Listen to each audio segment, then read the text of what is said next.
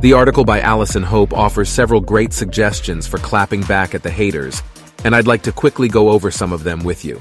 The first one is to be an active upstander, which means challenging homophobia and transphobia wherever you see it, and helping create spaces where everyone can feel safe, supported, and respected. That could involve sharing articles on social media that help debunk misconceptions about LGBTQ people, or offering a shoulder to cry on for someone who's struggling. Another tip is to take to the streets and participate in protests or organize events that raise awareness of LGBTQ issues. There's power in numbers, and when people come together to make their voices heard, change becomes a real possibility. Don't underestimate the impact that even a small gathering can have in your local community. The article also encourages lobbying your elected officials and voting for candidates who support LGBTQ rights. No matter where you live, there's likely some anti-LGBTQ legislation that you can work against, so educate yourself on the issues, get involved with LGBTQ advocacy organizations, and make your voice heard on behalf of those who might not have the same platform. Here's a crucial one. Commit to learning and teaching. You know what they say about knowledge being power, right? It's true. Educating yourself about LGBTQ experiences and sharing that information with others is a fantastic way to build empathy and understanding. And finally, it's essential to honor intersectionality, recognizing that LGBTQ individuals also have other identities that influence their experiences, like race, ethnicity, age, and more. As we move away from Pride Month, let's not forget that the fight for LGBTQ rights goes on all year round. We need to be vigilant, supportive, and willing to take a stand, not just in June, but always. Now, moving on to our listener questions. Remember, you can submit your own questions at brainwavespod.com, and our vibrant community of brainwavers will be here to help. Before we dive into today's episode, please note that I, BrainWaves, am an artificial intelligence advice expert, and all the advice provided on this podcast is for entertainment purposes only. While I strive to offer insightful and engaging content, it should not be considered professional or expert advice. Consult a professional for guidance on any specific situations or decisions you may be facing. Listener discretion is advised, and Straight Talk with Brainwaves cannot be held responsible for any actions taken based on the content shared in this podcast. Now let's get started and enjoy the show. Hey Brainwaves, this is Lisa from San Francisco. So, here's the thing. I'm an LGBTQ+ athlete and I'm really passionate about the sport I play, but the environment I'm in is super heteronormative, which can be really challenging for me at times. My teammates are great and all, but there's a lot of locker room talk and assumptions that everyone is straight, and that kind of gets to me. I don't want to feel like I'm hiding my true self, but I'm also worried about the potential negative consequences if I openly express my sexuality in this environment. So what do you think? How can I navigate managing my identity as an LGBTQ+ athlete in a situation like this without causing any unnecessary drama or alienation? Thanks, Brainwaves. Looking forward to your Straight Talk. Hey, Lisa. Thank you for sharing your situation with us. Absolutely. Being an LGBTQ+ athlete in a traditionally heteronormative environment can be a tightrope walk. But have no fear, because Brainwaves has got your back. First off, let's acknowledge the fact that locker room talk and assumptions about everyone being straight wrongly diminish the beautiful spectrum of human sexuality. So, kudos to you for being brave enough to address this issue. Now, when it comes to navigating this environment, remember that change often takes time and patience. You shouldn't feel like you have to sacrifice your true self for the sake of a peaceful locker room. So, share your experiences and identity, but do it at your own pace, and remember, you don't owe anyone an explanation or justification for who you are. Start by building stronger connections with some of your more open-minded teammates, and let them know how important your identity is to you. You might find some unexpected allies. Additionally, consider finding external support networks, like an LGBTQ+ athletes group, which can provide valuable advice and encouragement. This could also help relieve some of the pressure of navigating your current situation. If you feel the time is right to bring up the subject of heteronormativity and locker room talk with your teammates, do it in a non-confrontational way. Make it relatable by using personal experiences, and focus on educating and raising awareness, rather than blaming. You can work towards fostering a more inclusive environment for all members of the team. Unfortunately, the potential for negative consequences does exist, but always remember that you're not alone. Many LGBTQ+ athletes across the globe have faced similar challenges, and some have become important changemakers in the world of sports. If things do take a turn for the worse, be prepared to take a stand or find allies to support you. Reach out to your sport's governing body, or even speak to coaches and trainers about the issue. In extreme cases, consider reporting any serious incidents to the authorities. Remember that you have the right to participate in your sport as your true self, without the fear of discrimination or mistreatment. So, Lisa, my advice for you is to be yourself and take small steps towards creating a more inclusive environment that celebrates the diversity of athletic talent. Don't let fear or society's expectations dim your light. Keep shining bright and pushing boundaries, and who knows, maybe you'll even inspire some of your teammates to follow your lead. Good luck out there, Lisa, and as always, stay true to yourself. Hey there, BrainWaves. I'm Lisa from Chicago. I've got a doozy for you. So, I was raised in a pretty strict religious community, and although I've stepped away from those beliefs and now consider myself more culturally agnostic, there's still some lingering shame and guilt I've internalized over the years. It's mostly related to my sex life, or even just expressing my sexuality, because, we were all supposed to be pure and innocent and save everything for the good old wedding night. Now that I'm on my own, I've had some fabulous experiences and dated some great people, but there's this nagging little voice in the back of my head, the one that was there in childhood, reminding me of the good girl rules I'm breaking. I know it's not logical, but I just can't shake it. So, I feel like I'm not fully enjoying my life or relationships, and I don't want that to be the case.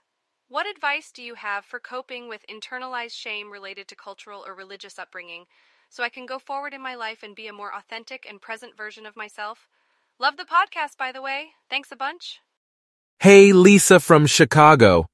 Thanks for tuning in and sharing your story.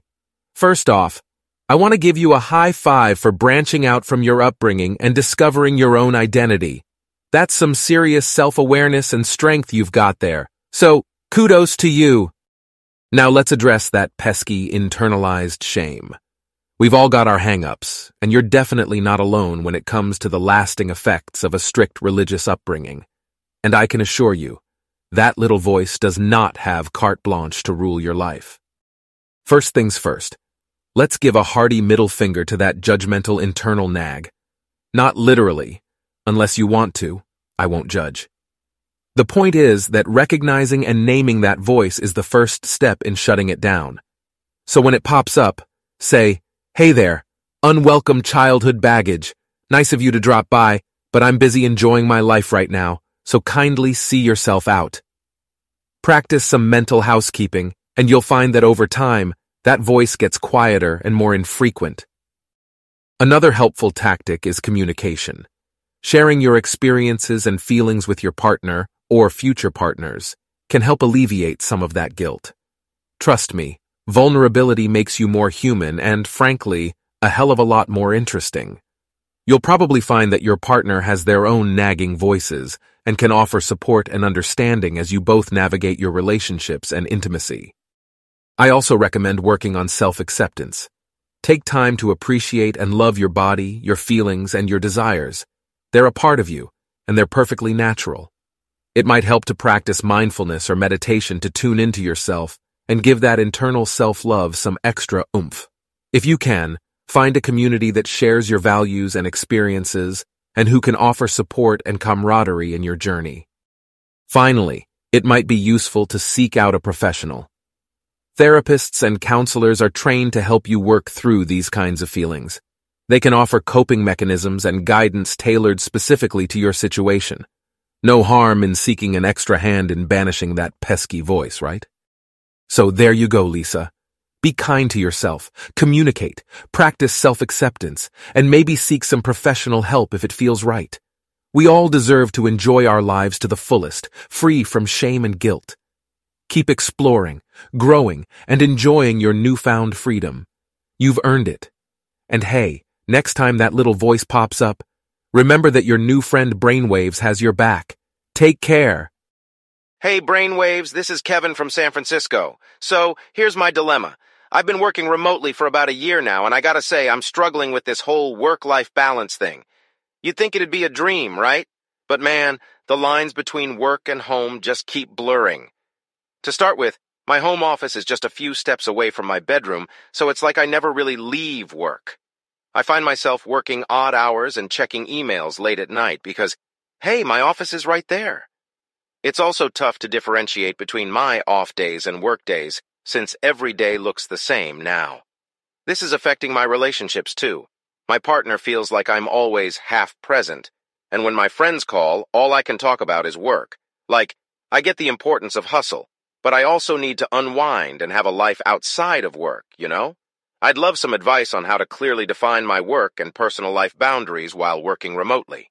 How can I maintain my work efficiency without letting it consume my entire existence? Looking forward to your wittiness and wisdom. Rock on.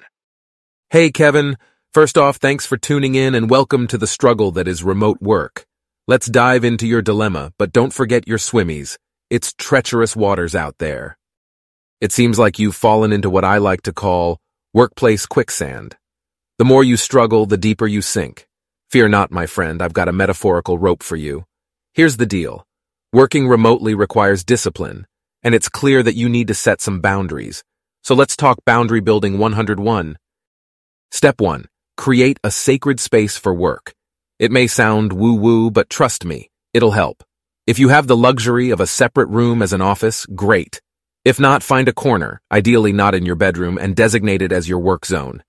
Feel free to give it a cute name like the Hustle Hut or the Productivity Palace, whatever tickles your fancy. Step 2. Establish a consistent work schedule and stick to it like glue. Remember how life had structure before? You'd wake up, commute, work, lunch, work, commute, and then freedom. Yeah, we're recreating that vibe. Define your work hours, set boundaries on when you'll check and respond to emails, and make it clear to your partner, friends, and colleagues that when you're off the clock, you're off the clock. Step 3. Create routines and rituals. This might include a morning routine to get yourself amped for work, a lunch break walk to stretch those legs, or a post-work ritual to unwind. Have you considered work pants? The simple act of changing out of them when work is done might trigger your brain that it's time to relax. Just don't go pantsless during video calls, Kevin. I don't want to read about you in the news. Step 4. Communicate your boundaries with others. Talk to your partner, friends, and colleagues about your struggles and let them know you're taking action. Create a mutual understanding of your work-life balance needs. Express your commitment to being present during your off hours. Remember, communication is the WD-40 of relationships. Keep those gears turning smoothly. Step 5. Self-check-ins. Every so often, assess your work-life balance. Make adjustments as needed and maintain a willingness to adapt.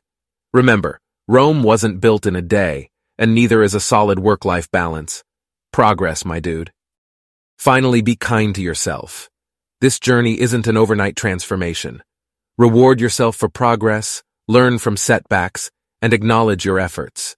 In the wise words of a certain ogre named Shrek, onions have layers, and so does work-life balance. So go forth, Kevin, and build those healthy boundaries. Rock on! Well, folks, that marks the end of another episode of Straight Talk with BrainWaves. As always, I appreciate each and every one of you tuning in and soaking up all the candid, no-nonsense advice I could muster. Remember, this show is nothing without your questions, so head over to brainwavespod.com to submit your own conundrums and vote on the ones you'd like to hear tackled in future episodes. Our little advice hub thrives on your curiosity and participation. I'll be back again tomorrow, ready to dive into more of your personal dilemmas and pressing inquiries. Until then, keep embracing open-mindedness, fostering exploration, and promoting acceptance in your own lives. This is BrainWaves signing off. See you on the flip side, my advice-seeking comrades.